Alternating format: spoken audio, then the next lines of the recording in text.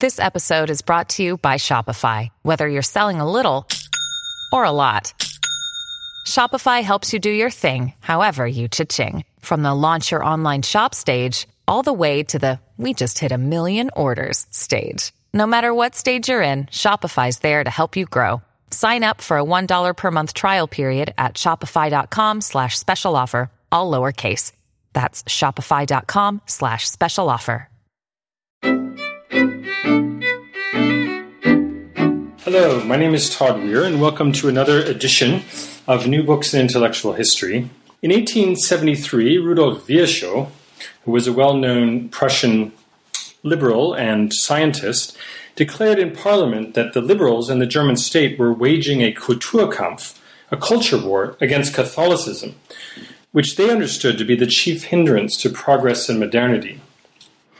In the past 2 decades or so, historians have rediscovered the Kulturkampf of the 1870s as a pivotal event in German history that contributed to a confessionally divided political landscape in Germany.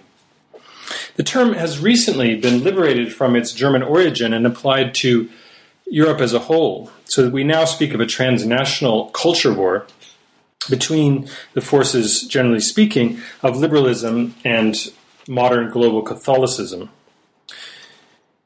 Historians have appropriated ideas from literary science, literary studies, about the ways in which the binary opposition of self and other help to contribute to identities, and they have called in this context Catholicism the other of modernity.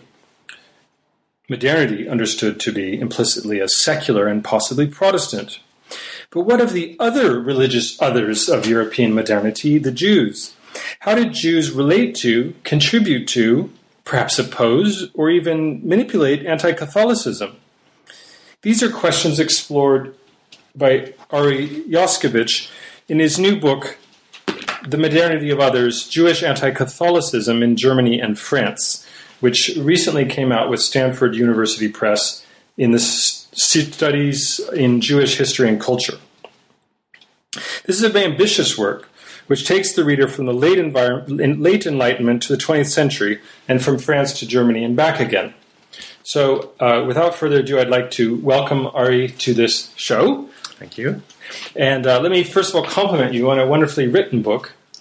I appreciate your style, especially if I'm correct, it's not your first language, That's English. Right. But anyway, Well, lovely English style. So let's just start off with the question that we usually ask, which is just tell us a little bit about yourself, something about the interests that led you to this project. Mm-hmm. Well, this project actually grew out of an engagement with German history, European history, and Jewish history in grad school, and it started with the Virchow speech that you mentioned, which we read in grad school in a seminar. And in that speech, where Virchow coins the term Kulturkampf, he actually also speaks about the Jews. He explains that Catholics are a problem for the state in the way they constitute a separate body. And then he singles out the Jews and says, well, the Jews actually show a different model. You don't need to be hierarchical. You don't need to have a pope to survive through the millennia and be successful. So my first question was, well, do we have that often? Is that a standard line? And I couldn't find a whole lot, actually, about that. And then I switched around the question, well, what do the Jews say about all that? This is an invitation. Did they accept the invitation?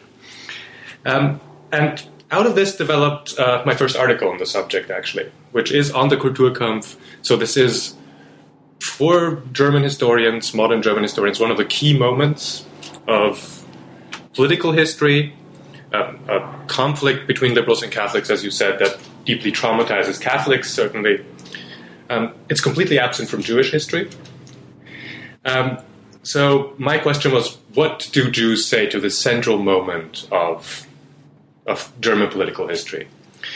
And I found that they do actually participate in some ways in that moment, and it is actually an opportunity for them. An opportunity just before the rise of anti-Semitism. So once I wrote this article, I circulated it, I spoke to colleagues, and one colleague asked me, first of all, well, is this a German thing? And I didn't know, which motivated me to go to broaden my scope geographically.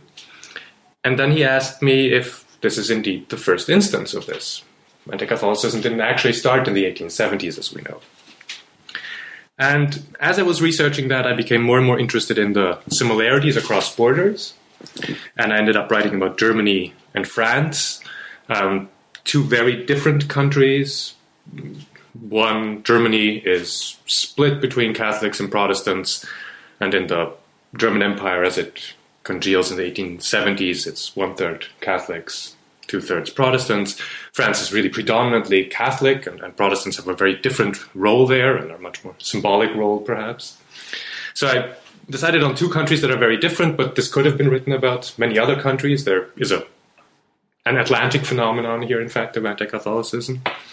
And then I also started to go backwards, and I discovered for myself that even though I wanted to write a book originally about the late 19th century, the most interesting stuff is really happening earlier.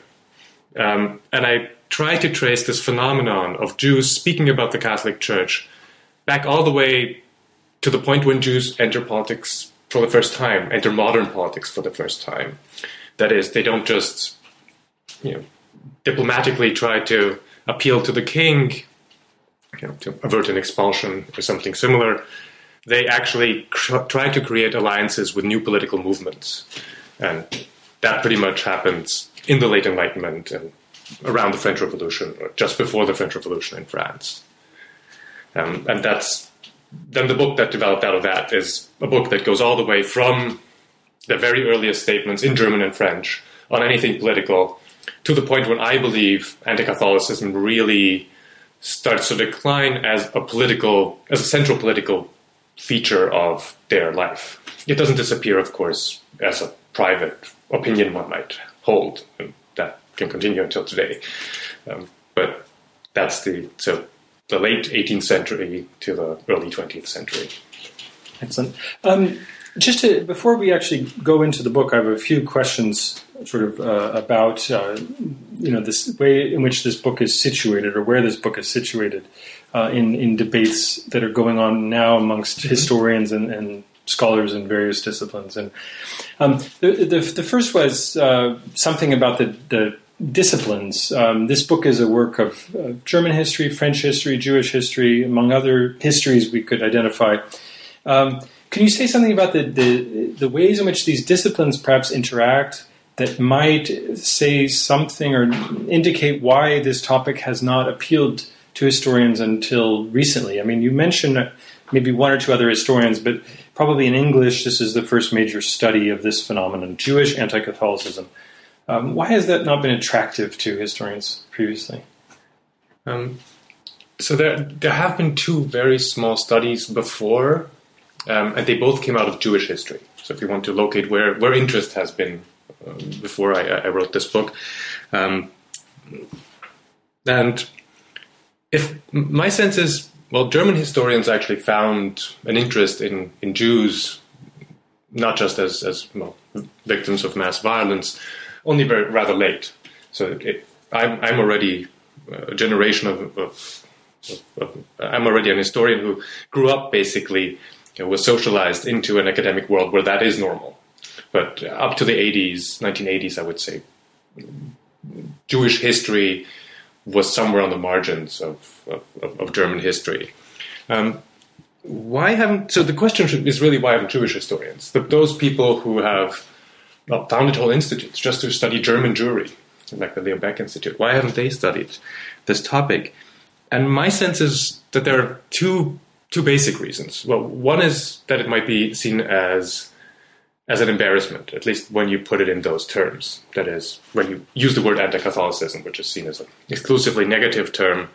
This is very different than the term anti-clericalism, which is a term that is used much more in French history, where people also have spoken about Jews being anti-clerical sometimes. It's much more neutral. It can go either way. It depends on who's speaking, if it's a negative term. So once you use the term anti-Catholicism, I think there was little interest in describing Jews, a marginalized group that faced a genocide in Germany to then basically accuse them of something like anti-Catholicism, which, well, even with the structure of the word, sounds so much like anti-Semitism. And I think the people who were skeptical about that were also right.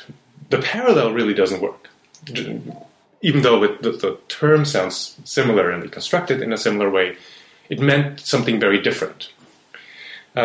So embarrassment is one reason. The other reason is really that when they did touch on it, it was seen as the inverse of Catholic anti-Semitism. So it's basically a defensive move. The Catholics were basically accusing the Jews, so obviously, as a reaction, they would, well, it wasn't even called critique necessarily. It was just, they were defending themselves.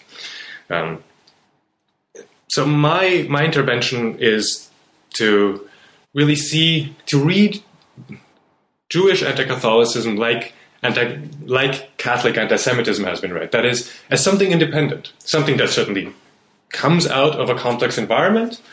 And what Catholics do, of course, will motivate Jews to do things, but there is an independent story there nevertheless. It's a story that has a lot to do with how Jews feel about themselves, not what Catholics did.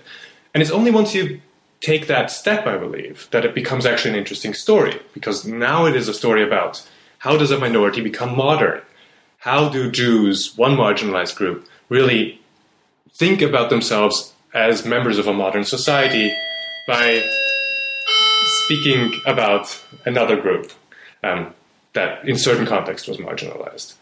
And as long as you see it simply as a defensive move, that's just not a question you would even ask. So I wanted to ask another situating question about where this book lies in debates at present. And this has to do with also how this relates to intellectual history, because it's really a bit more of a cultural history perhaps than a sort of classic intellectual history. But in some ways you are engaging with sort of key aspects of intellectual history. And one of these is the entire critical energy that is currently going into thinking about secularism as an issue that is like a very much I guess now understood as a macro-historical phenomenon that describes key elements of how religion is situated in modernity.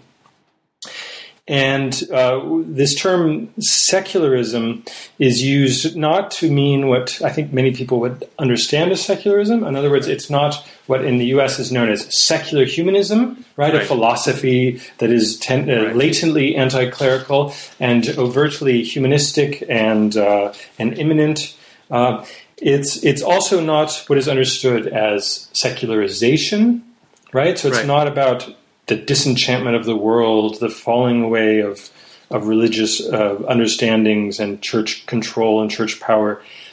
It does touch on these things, and it's a kind of a complicated history. But nonetheless, secularism now in the critical discourse means something else, and you are connecting your study to that literature. And I would just like you to perhaps define for the listeners secularism as you understand it and why it's actually significant. Mm-hmm. Yeah, I actually came to the term secularism late. So the project itself started with my fascination with this phenomenon of Jewish anti-Catholicism, one minority speaking about another in their attempts to become modern citizens, and I ended up in a research fellowship for a year with people who all worked on secularism.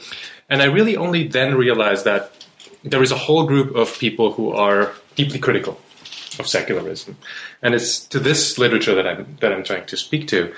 And for many of these critical thinkers, and these come originally out of anthropology, religious studies, sometimes post-colonial studies, secularism, as you say, is not simply the thing that ends up there, this neutral ground that you get when religion disappears, or the secular isn't this thing that is just there. It's something that has a structure that we can analyze. So I took some of various of these newer definitions and appropriated them basically for my purposes.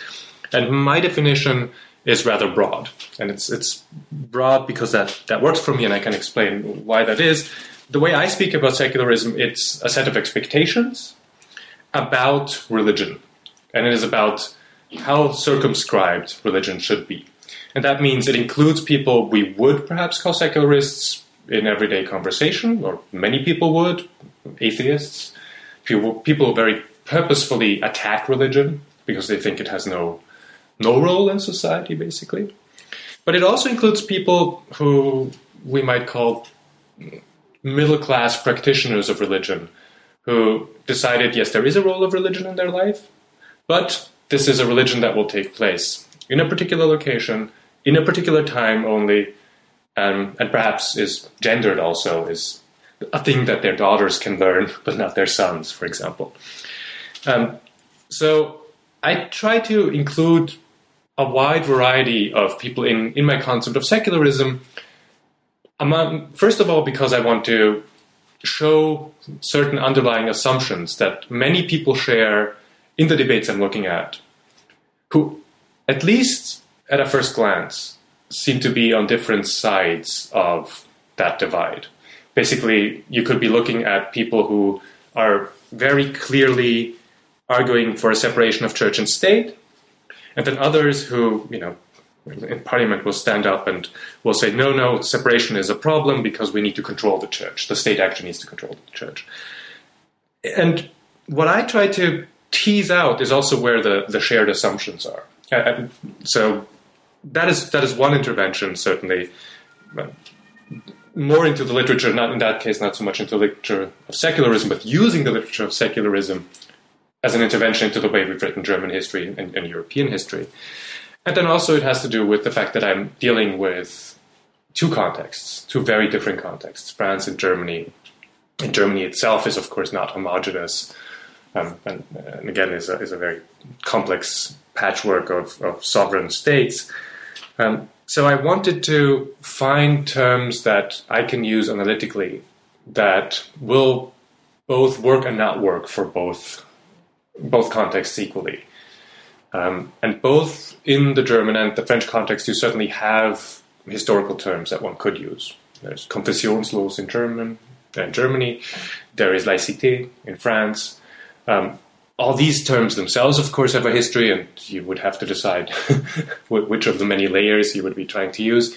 So I decided I'll actually use an anachronistic term, a term that certainly in the Enlightenment nobody would have used, certainly not as a self-description, not even as an insult, and try to make that productive for my purposes. If I could just jump in there. So this might also clarify this term for the readers a bit more. Mm-hmm. Anti-Catholicism. We talked about the Kulturkampf, right? And anti-Catholicism. And it's not about disliking Catholics, principally. Sure. So what's the utility of anti-Catholicism for a secularist project? Mm-hmm. So when I try to understand secularism, I try to look not so much at the things people say about themselves. And this is certainly what people have done also in Jewish history. They've done it in many other cases too, but especially since we're talking here about a minority that is under pressure, the way people have tried to understand what it means for Jews to become secular is to see all the projects they had to reform themselves. My sense is that secularism is a lot about the religion of other people and how they should reform their religion. Always a much easier proposition, of course. So anti-Catholicism, in the context I'm describing, just seems to be the central other that defines what a good religion is supposed to look like. And it does it surprisingly in a context where you have mostly Protestants, if we look at Berlin, for example, and it works similarly in Paris, in a context where basically the vast majority of the population is Catholic, or at least nominally Catholic. So anti-Catholicism and anti-clericalism, and I ended up putting only anti-Catholicism in the title because there are only so many antis you're allowed to have in a subtitle, but it is about anti-Catholicism and anti-clericalism ultimately. And both of these create are debates about the Catholic Church that define pretty much what a person is supposed to look like who is a modern citizen and does religion.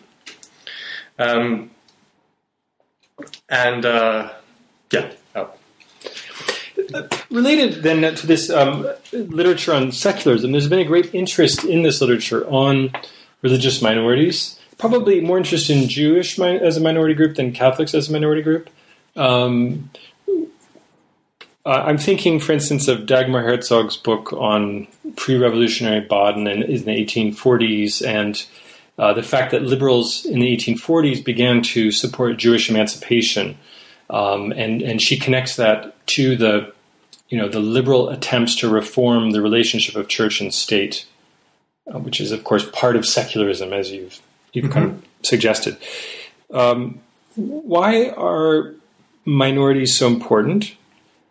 And what do we learn by looking at this debates about liberalism and secularism from the perspective of the minority, which is something I think that is new with your study, because many people, as I've said, looked at Jews within the context of secularism, but rather as something that from the perspective of essentially non-Jewish liberals, right? Right. And I would say that actually even looking at So the literature on secularism that has been interested in minorities seems to have been interested, coming out of post-colonial studies, seems to have been interested mostly in Islam, I would say, and in colonial politics in India and such things. And I think there's a more recent, wider interest actually in Jews and secularism, but I think these works are just coming out, and I'll just plug another book. I'm actually editing a volume also on secularism and the Jews, which should come out next year with several essays on that topic. Why are minorities important for the study of secularism? And why can Jews be important, much like Muslims have been important in the literature? One central argument has been the accusation that secularism is a false universalism. That is, people say, well, you should become part of a secular world by abandoning a particular religion, and it seems that this secular world is indeed just is neutral. You finally don't have to be something. You just can be a citizen, a rational citizen. And it's precisely when you start to study those who don't seem to be easily included in that secularism that you notice that is a false universalism. So a classic example of that, cited by a prominent scholar recently, Joan Scott, who wrote about the veil, is this notion that, well, why do certain religions need special holidays in Europe? And why do they need to ask to leave work?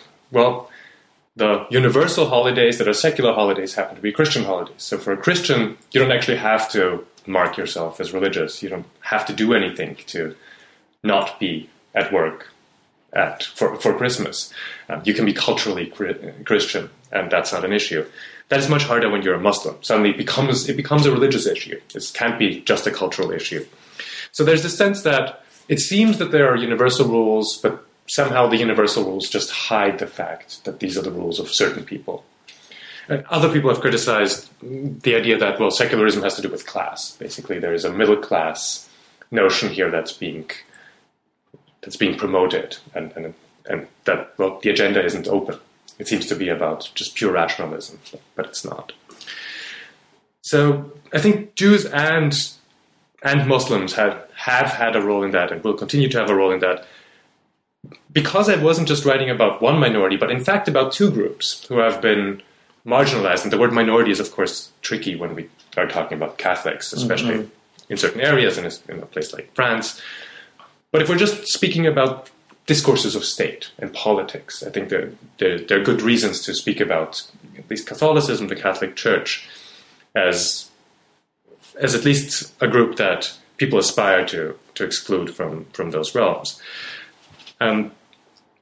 So I'm actually talking about two marginalized groups. And from analyzing the relationship between one marginalized group to another marginalized group, my sense was that this accusation of false universalism doesn't actually get at the heart of the problem for a minority like Jews, at least. Jews themselves, in fact, were accused of false universalism. The accusation of the enemies of a particular type of secularism was that secularism and separation of church and state and various ideas that we associate with secularism are really Jewish ideas. They're really a Jewish invention. So the accusation itself that secularism isn't neutral has a history, and it ties into the history of anti-Semitism as well. But there's also the sense that, well, what was the problem for Jews as they entered the public sphere? How did false universalism really affect them?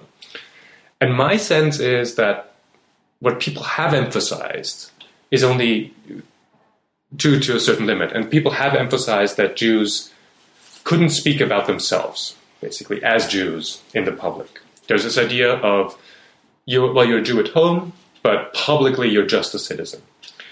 And from analyzing parliamentary speeches and parliamentary performances, really, of politicians, Jewish politicians, my sense is that that is not really true. In fact, it's expected of them.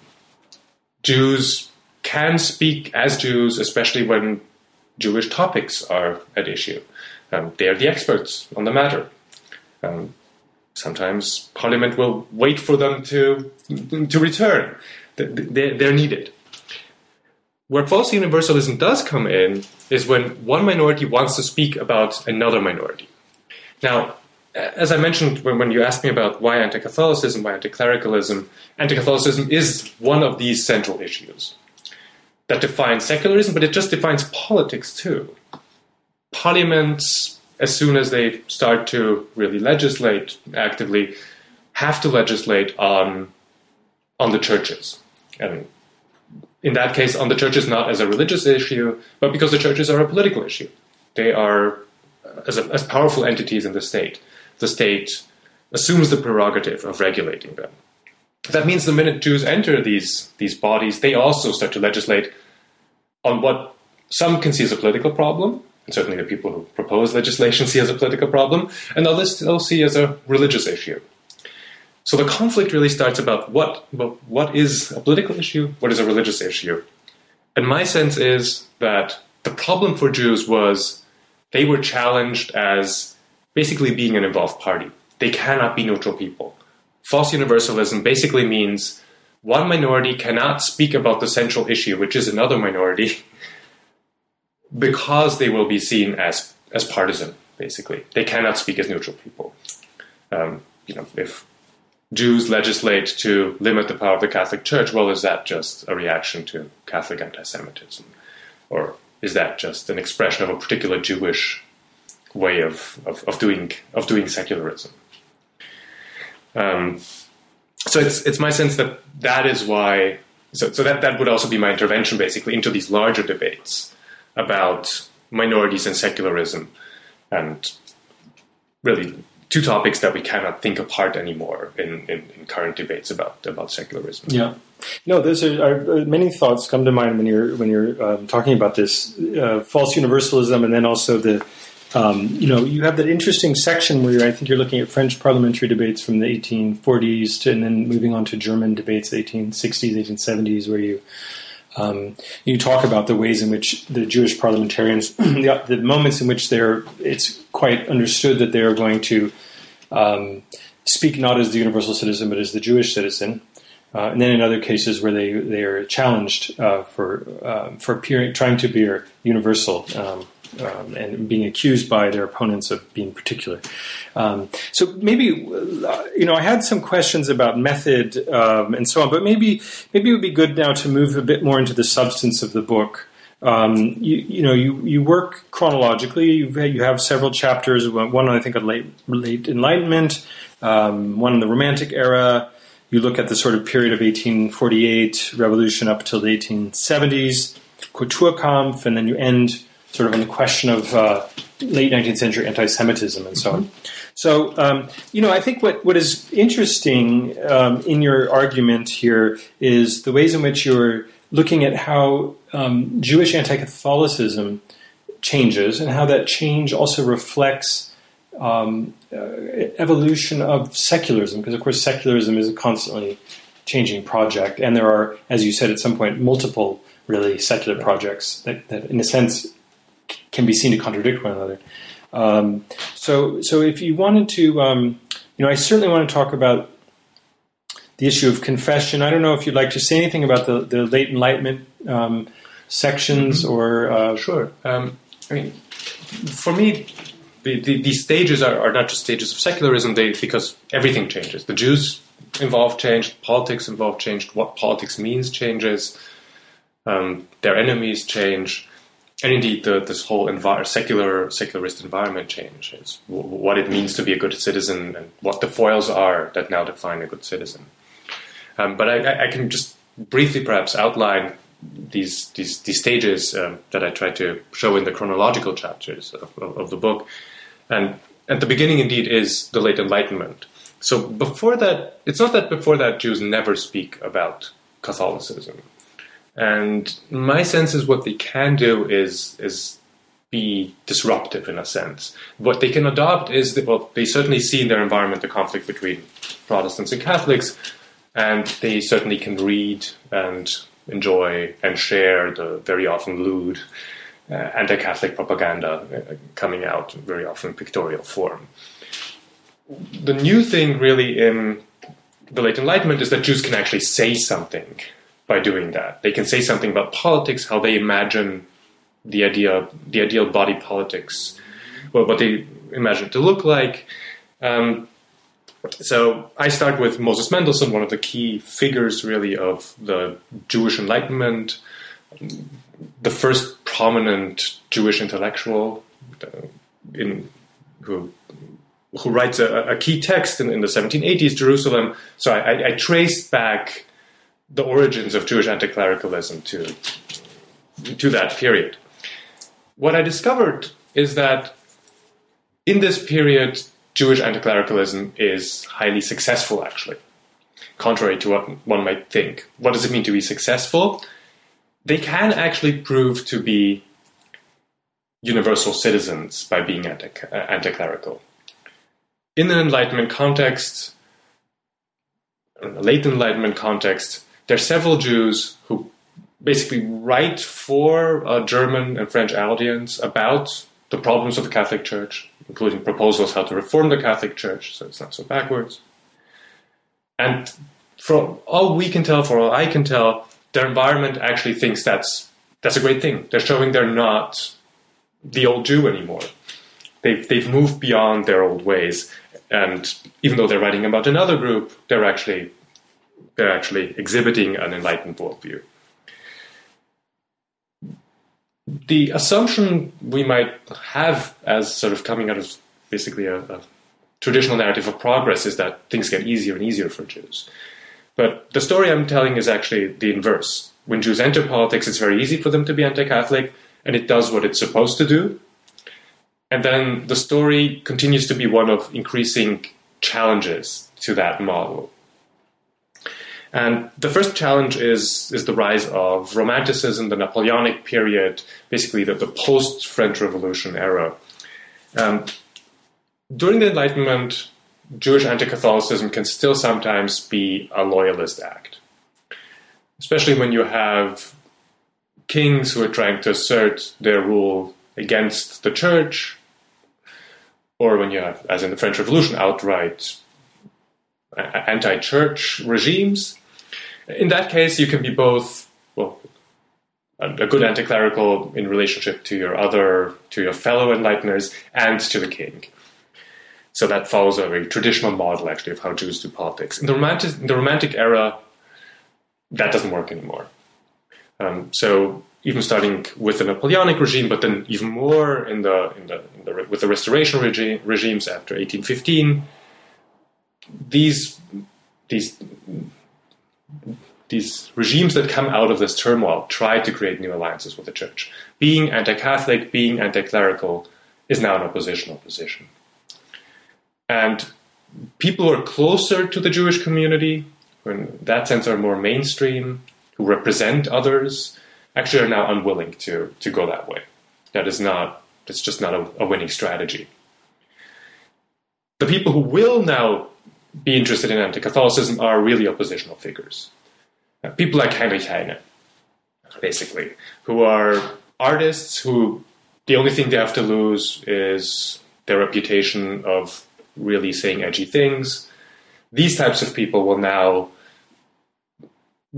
they'll be anti-Catholic, and they'll actually develop a new type of anti-Catholicism because of the type of investment they have. It will be highly polemical, and it is, as in Heine's, highly poetical as well. The next step really comes with the mid-century, and the key moment here is 1858, the Mortara affair, which, by the way, is also depicted on the image on the book. This is a famous case at the time in which a Jewish child is baptized by his nanny when he was very young because he was sick. The nanny eventually confesses to her priest. The priest, reports it up the chain. All of this happens in the Papal States. So the Pope is not just the spiritual leader there, but actually the political leader of this area. It's happening in Bologna. And the result is that the papal police come and take the boy, and take him to Rome, where he will be raised in the Catholic Church, and eventually he becomes a priest, and will stay a priest, in fact, for the rest of his life. This case deeply offended not just Jews, but many liberals, because it went against ideas about what a good family is supposed to look like, the integrity of the family, the integrity of the head of the family, the patriarchal family is being broken up here. So there was wide outrage about this. I wouldn't say that this case actually creates Jewish anti-Catholicism. Actually, in the immediate aftermath is not really, you don't really see so much of a rise of Jewish anti-Catholicism, mainly because they're still trying to plead with the Pope directly. But the result really of 1858 and several other moments that I won't go into is that Jews have the sense that that the people who are against the Jews are now the people who are also against the rest of the world and against the liberal order. So, I'll mention one more event. That's the Syllabus of Errors of 1864, where the papacy, Pius IX, published a list of mistakes of the modern era that he condemns: democracy, freedom of religion. So this was, again, one of those instances when Jews, in fact, when it was not about the Jews, but Jews could really now see this as a global fight. So it's in this period that actually anti-Catholicism becomes something, in a sense, easy again. It becomes something convenient again. This is the period when Jews will, in fact, be somewhat embraced by the liberal parties in Germany, for example, and they will follow their anti-Catholicism as well. And this leads us then to the Kulturkampf, the conflict in the 1870s that I mentioned earlier. And eventually, with the rise of anti-Semitism, this whole story comes to an end. So the rise of anti-Semitism, the Dreyfus Affair, there are still several moments when it does seem opportune, in fact, to be anti-Catholic. But eventually, the costs are too high. To be an outspoken Jew and say something against the Catholic Church will just undermine the organization you're trying to join that is challenging the Church. So it makes more and more sense for Jews to just not say something publicly. And that's pretty much how the book ends then. Very good. Just something going back to maybe the 1840s,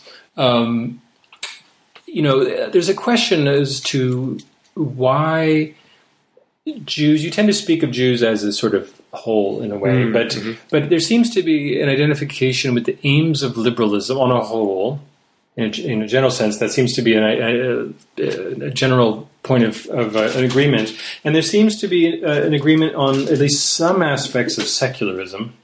In other words, it's in the interest of Jews as a whole to back a certain kind of secularism. And And it's the secularism, I guess, that allows them, for instance, to be taking equal part in parliament and to self-identify as Jews when speaking about Jewish matters. You said that was a surprising finding, which I would agree with you. But it does make sense in terms of the way that people understood the proper organization of religion at that time, which was not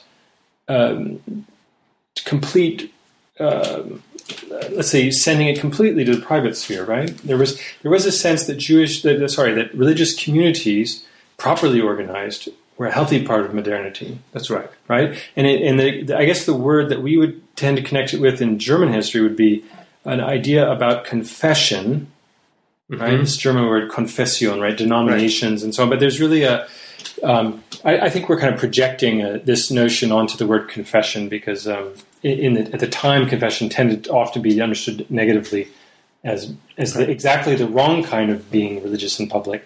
But nonetheless, you are using the term somewhat positively, saying that there was a strategy among Jews, particularly in Germany, to present themselves as a confession, present their religion as worthy of the status of confession, like especially Protestantism.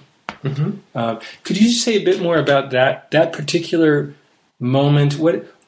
How can we bring together secularism with an idea that we're going to have a society that's formed of confessions, right? Denominations.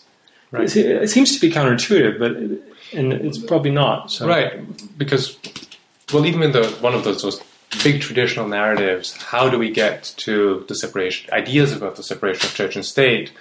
How do we get to ideas about the neutral state? It's usually the wars of religion that are central. So it's in fact the big claim of the modern state that it can transcend these awful religious conflicts.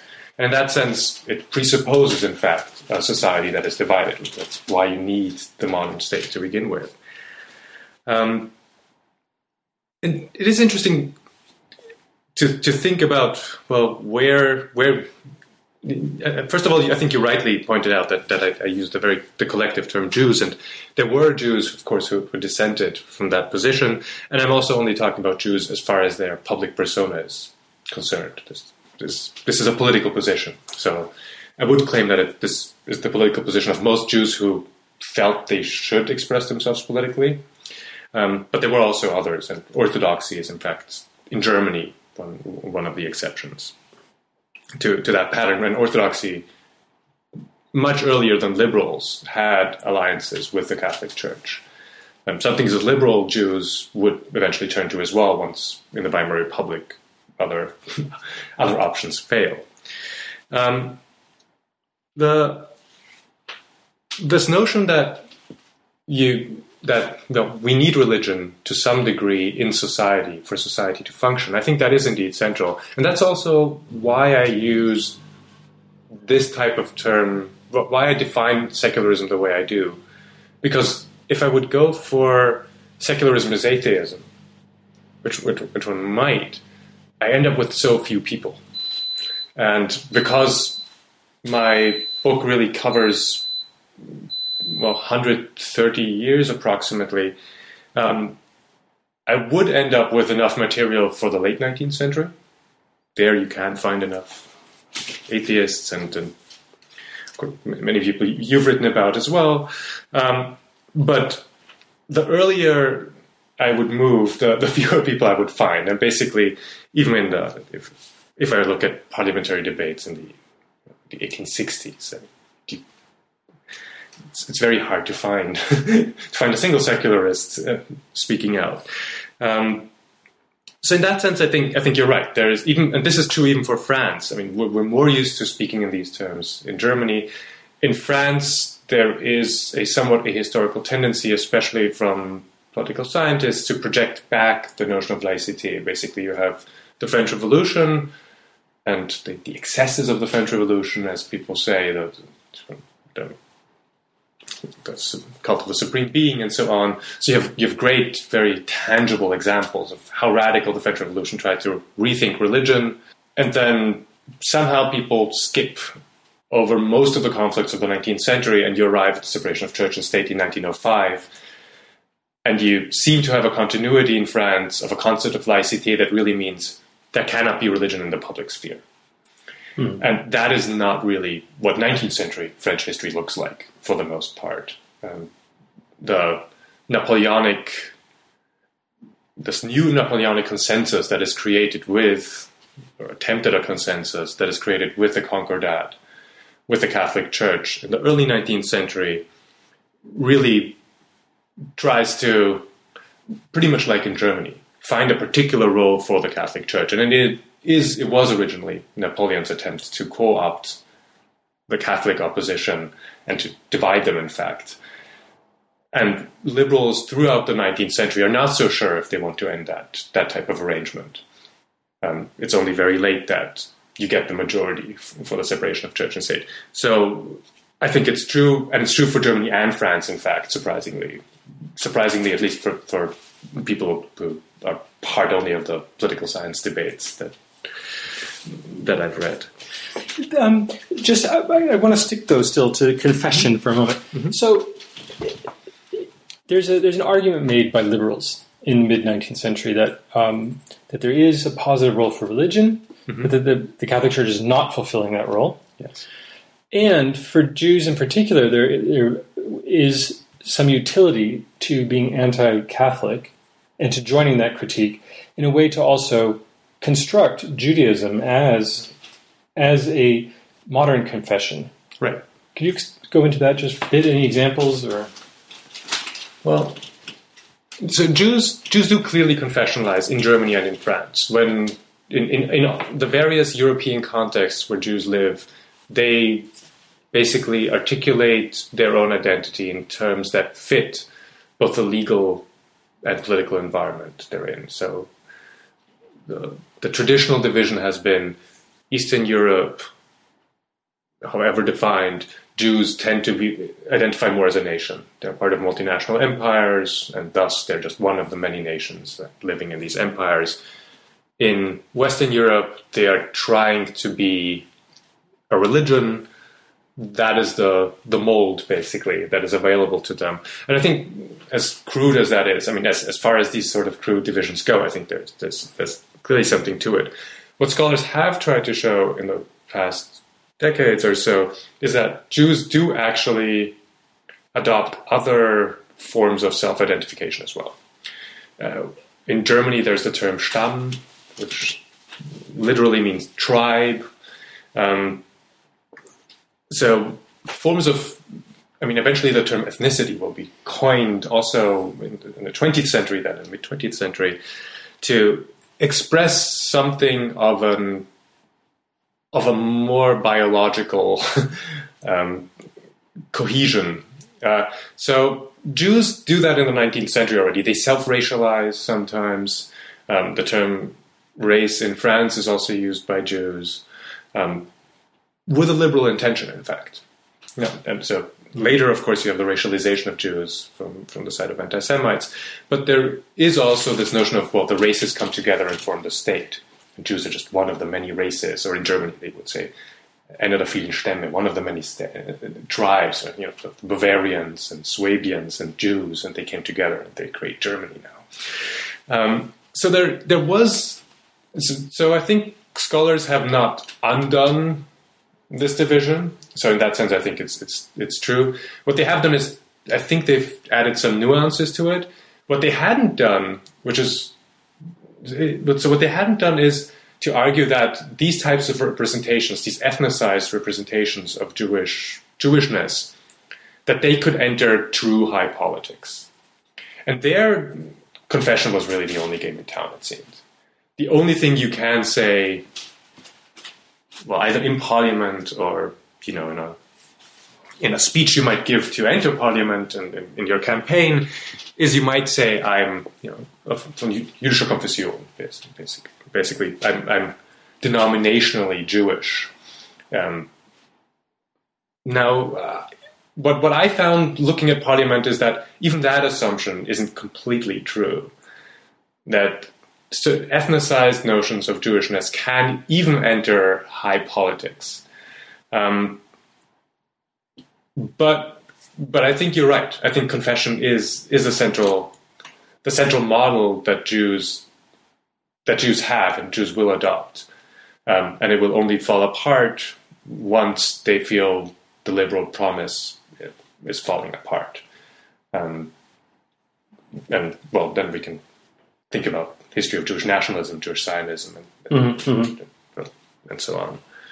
Well, moving perhaps in that direction a bit, I wanted to talk about the sort of the end of the Kulturkampf as a kind of high point of anti-Catholicism, when Jews, as you're suggesting, were able really to identify with liberalism in a quite overt way in many cases, and be leaders of even efforts to secularize the state.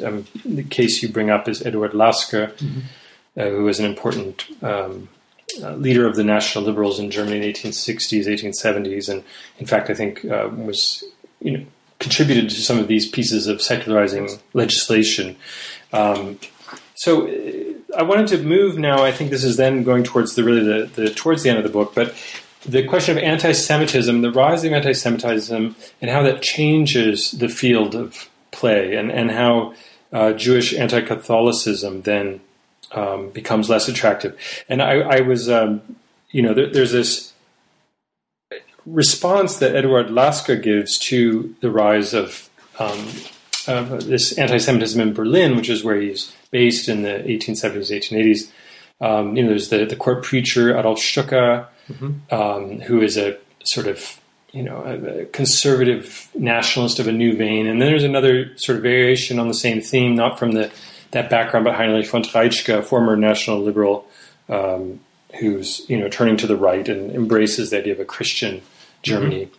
But Lasker, he's reflecting on Adolf Stucker and all of these anti-Semites around 1881 or 1880, and he's writing to Jewish colleagues, other liberals, and trying to raise money for liberal campaigns. And I think he more or less writes in one of these letters that anti-Semitism is the confessional mask of conservatism, essentially, and that it's a way of trying to attack liberalism. And so his advice to his Jewish liberal colleagues is stay out the course, pursue the Kulturkampf, support liberalism. He says it's actually good because this is going to separate the wheat from the chaff. The real liberals are going to stick it out, and the lightweights are going to fly off. This is going to strengthen our party, anti-Semitism. So just stay the course.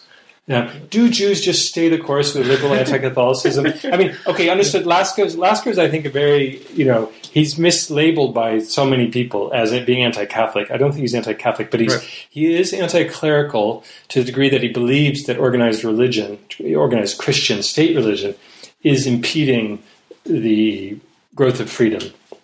Okay, but anyway, there's a couple of questions in there. But what happens? Do Jews stick it out with the liberals or not? Right. I mean, they're never the most. So what it's a tricky thing I tried to do, because there is this old Catholic trope from that is 19th century Catholic publications that the Kulturkampf is really a Jewish invention, and that will be a central idea in early anti-Semitism, both in Germany, and it will even come up in France. Just as after the Franco-German War, there's a very strange relationship now, after 1870-71, between Germany and France. But still, as far as Catholics are concerned, they look over and see the Kulturkampf, and what they see is Jews basically disempowering the church. So there is this big trope, and what Jews are never indeed, or there are very few Jewish figures, and certainly not as Jews. They don't really belong to the most radical fringe of the Kulturkampf. In that sense, what I'm trying to show is, in no way, is not precisely not what these Catholic polemicists were claiming. I'm in this case just trying to show that Jews are doing what other people are doing, but because they're other type of people, it actually means something else. In that sense, they're not actually doing so many unusual, surprising things for liberals in the 1870s. And there is an argument that there have been scholars, if there has been literature on this at all, it has been about this very short period. And there is another scholar, Olaf Blaschke, who emphasized rather that Jews were not willing to really fully embrace the Kulturkampf. And so we have a disagreement about that particular event and a Jewish investment. My sense is Jews are quite invested. The argument that really doesn't work for me is Jews are a minority, and thus they understand what another minority must go through. In fact, one fascinating thing I found is that, according to Bismarck's PR man, it was Bismarck who tried to argue this in one case when several Jewish deputies were not voting for a law he supported to prohibit the Jesuits in Germany, the Jesuitengesetz.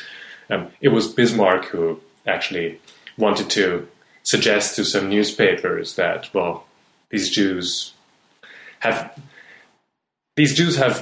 personal reasons. That's why they're not supporting it. He didn't mean it as a compliment. Today, of course, we mean it as a compliment. They're not German liberalism failed. Only the Jews saw it. They saw it first. So my sense is that argument doesn't work for me. They did indeed, in this one case, this one anti-Jesuit law, in this case, they either voted against it or abstained.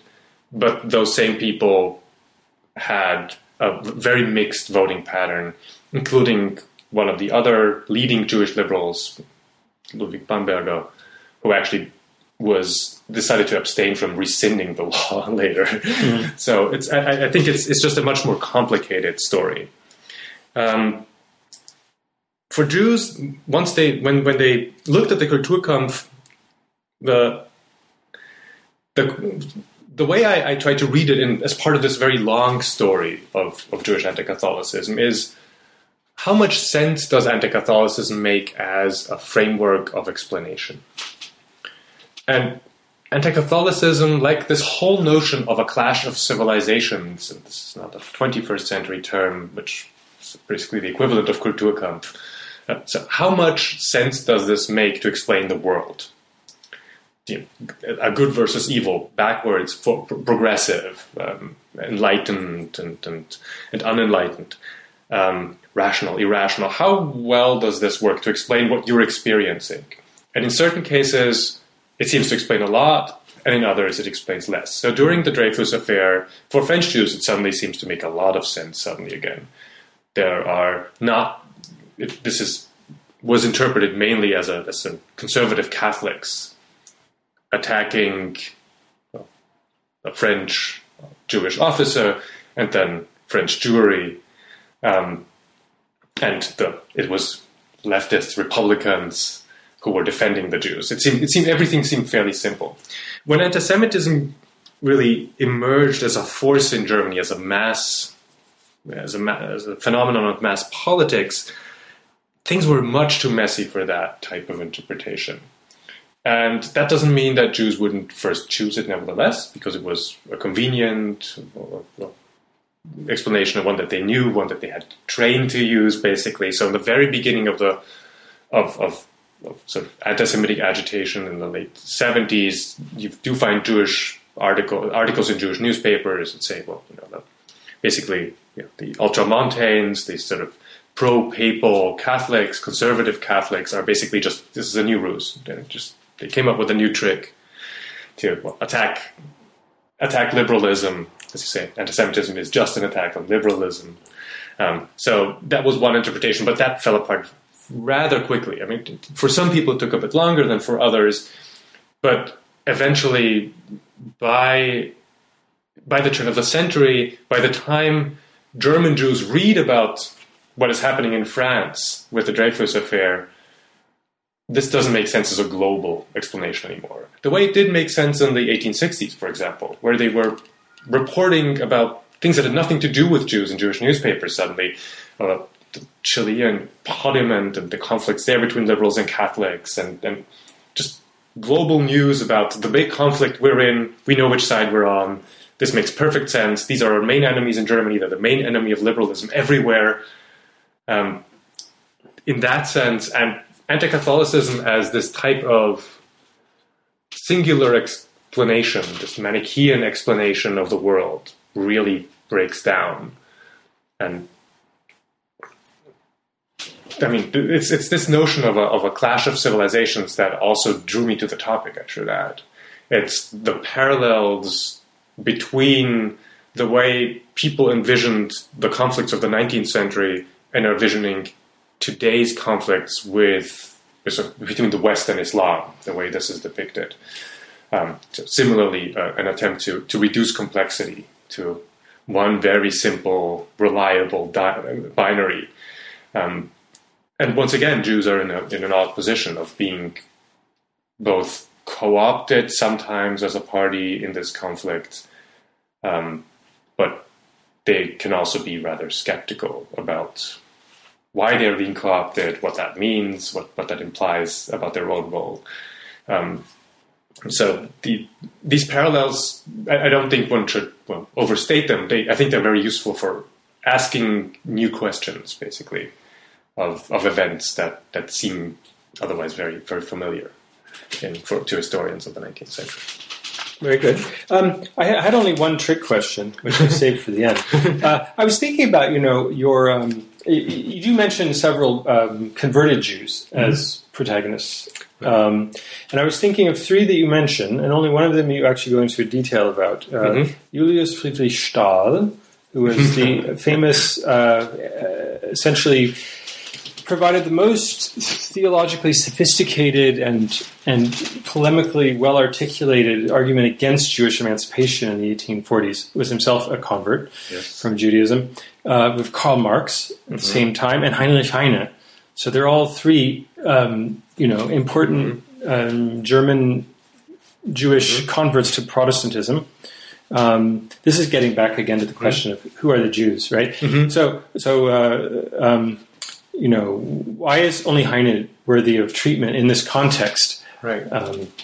Right. Well, Heine is an interesting figure because the way I treat him is not just as a Jew, but somebody who uses his Jewish past in a very particular way to polemicize.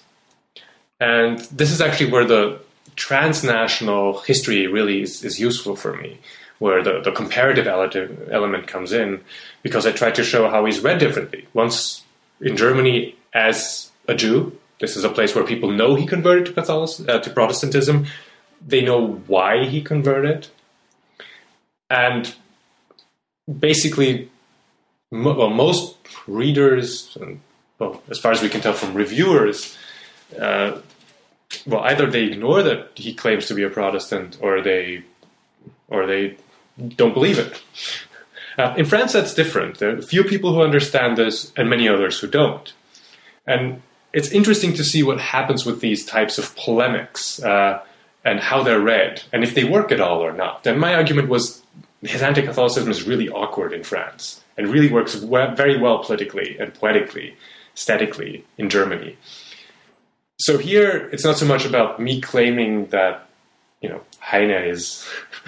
we have to read Heine as a Jew because he was a Jew, but rather he uses it productively. This is a resource for him, and because he uses his Jewish background actively to write a particular type of poetry, it tells us a lot about what it means to be a Jew in a certain place. That might be true for other people too, and I just haven't figured out how to write that type of history. And I think I do actually mention Börne too, who actually is a fascinating figure who does the inverse thing. He's a contemporary of Heine. He actually has huge conflicts with him. He's one of those few Jews who actually is very interested in Catholicism as an alternative, as a political alternative. And he translates one of the big French revolutionary Catholics, Lamennais, who also is removed from the priesthood and the church. So he's an unorthodox Catholic, certainly by the time Börne actually really is interested in him. But he translates Lamennais' works and believes that Catholicism can contribute something to a utopian socialist project. And, Börne hoped that he could distribute his works among the German artisans of Paris. So there are actually a few. I guess there are a few more of these converts in there, but it's particularly for Heine that I thought he actually gives me access to something I don't usually get. That because it's actually because he's so hard to pin down that he's so interesting, not because it's so easy to just call him a Jew.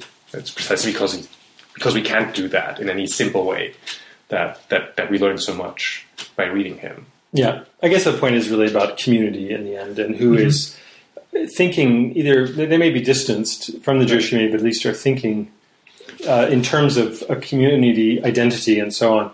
Because of course, with Stahl, he's anti-Catholic as well. He's a good Lutheran, right. He's anti-Catholic, but his anti-Catholicism is probably to be understood in the history of Protestantism more than as a reflection on his Jewish past. I wouldn't. It might just be a book waiting to be written. I don't know. Could be, yeah.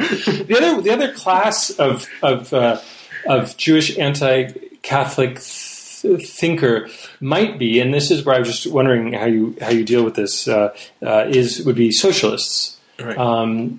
Do we have anti-clerical Jews after this period? You're suggesting in Germany after the 1880s, anti-Catholicism loses its appeal. Mm-hmm. In France with the First World War. Mm-hmm.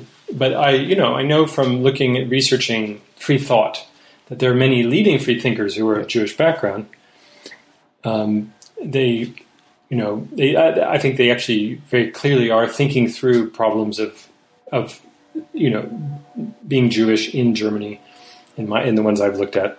But I was just curious about. Again, I was going back to this question about the connection between liberalism, in particular, and your subject and your Jewish community. Right.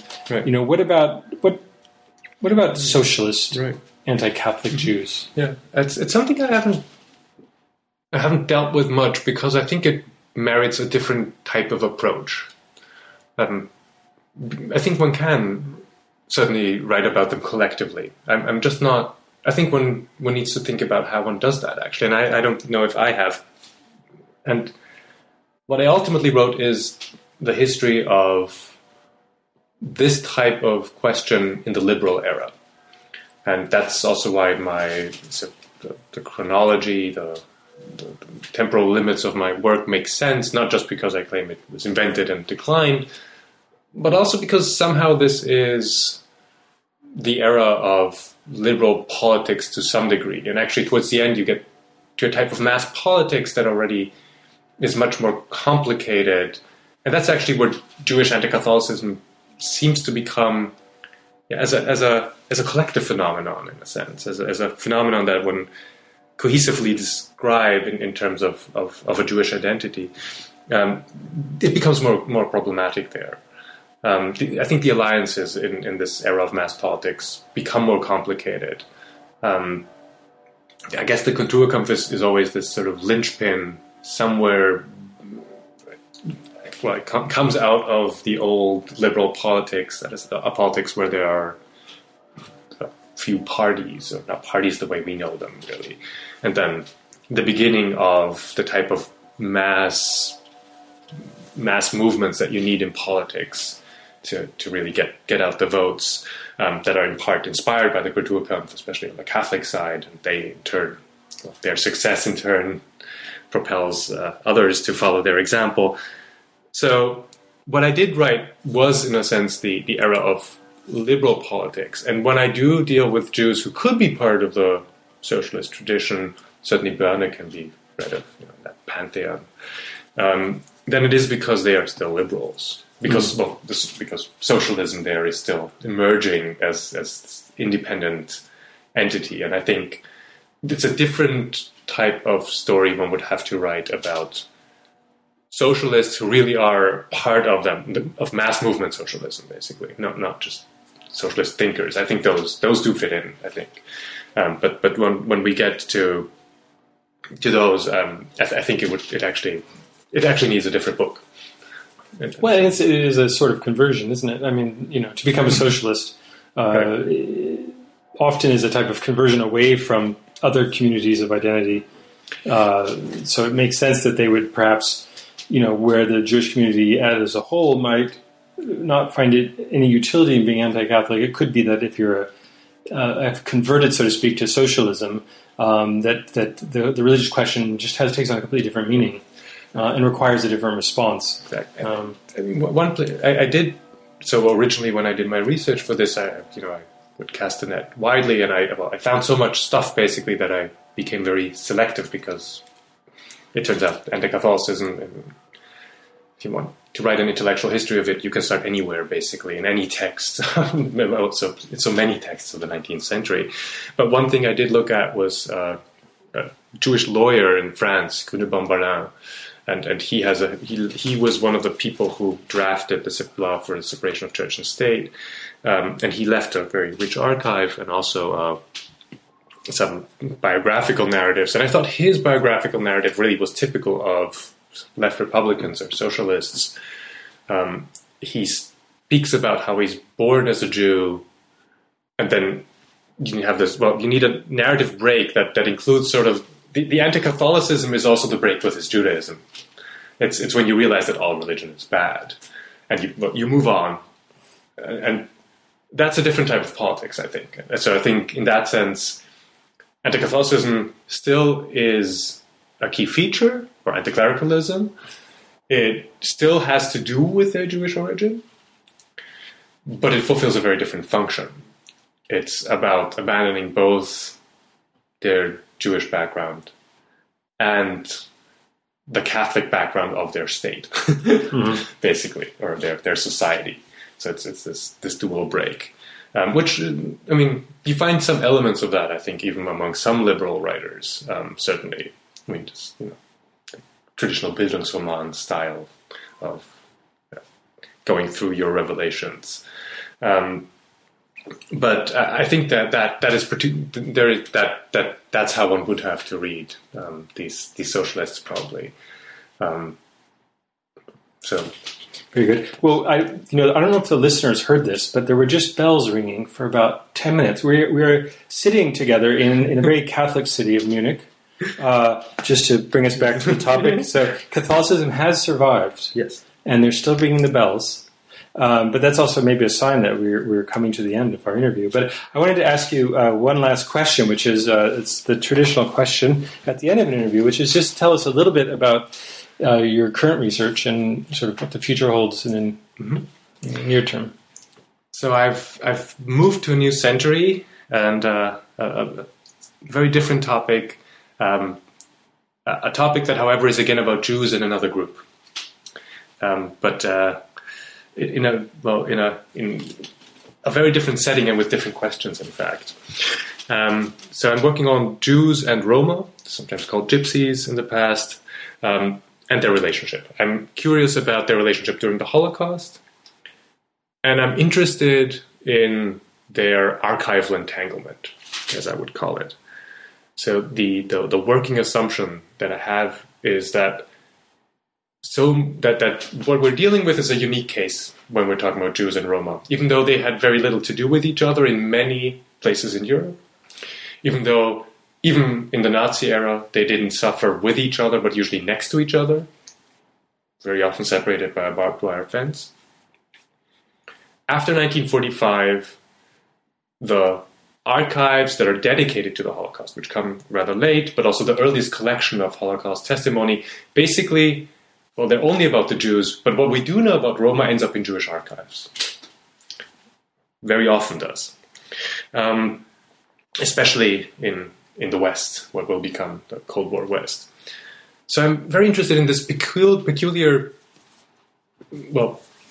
situation where two groups are oddly unrelated in a way that Jews and Catholics live next to each other. So if we come back to my first book, Jews and Roma in many places do live next to each other, but they really live in different spaces. The way the shops they enter, how they move through the city, how they use print media for communication, all these tend to be rather different.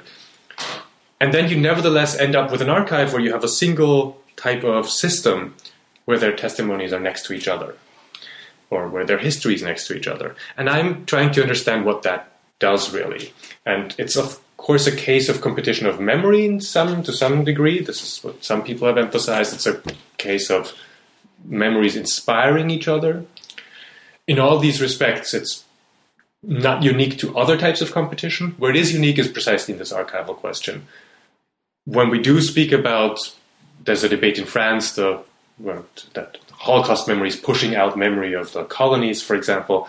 In all these types of debates, and these are deeply polemical and difficult debates, it's not so much about the archive. It's not that one group owns the archive of the other group.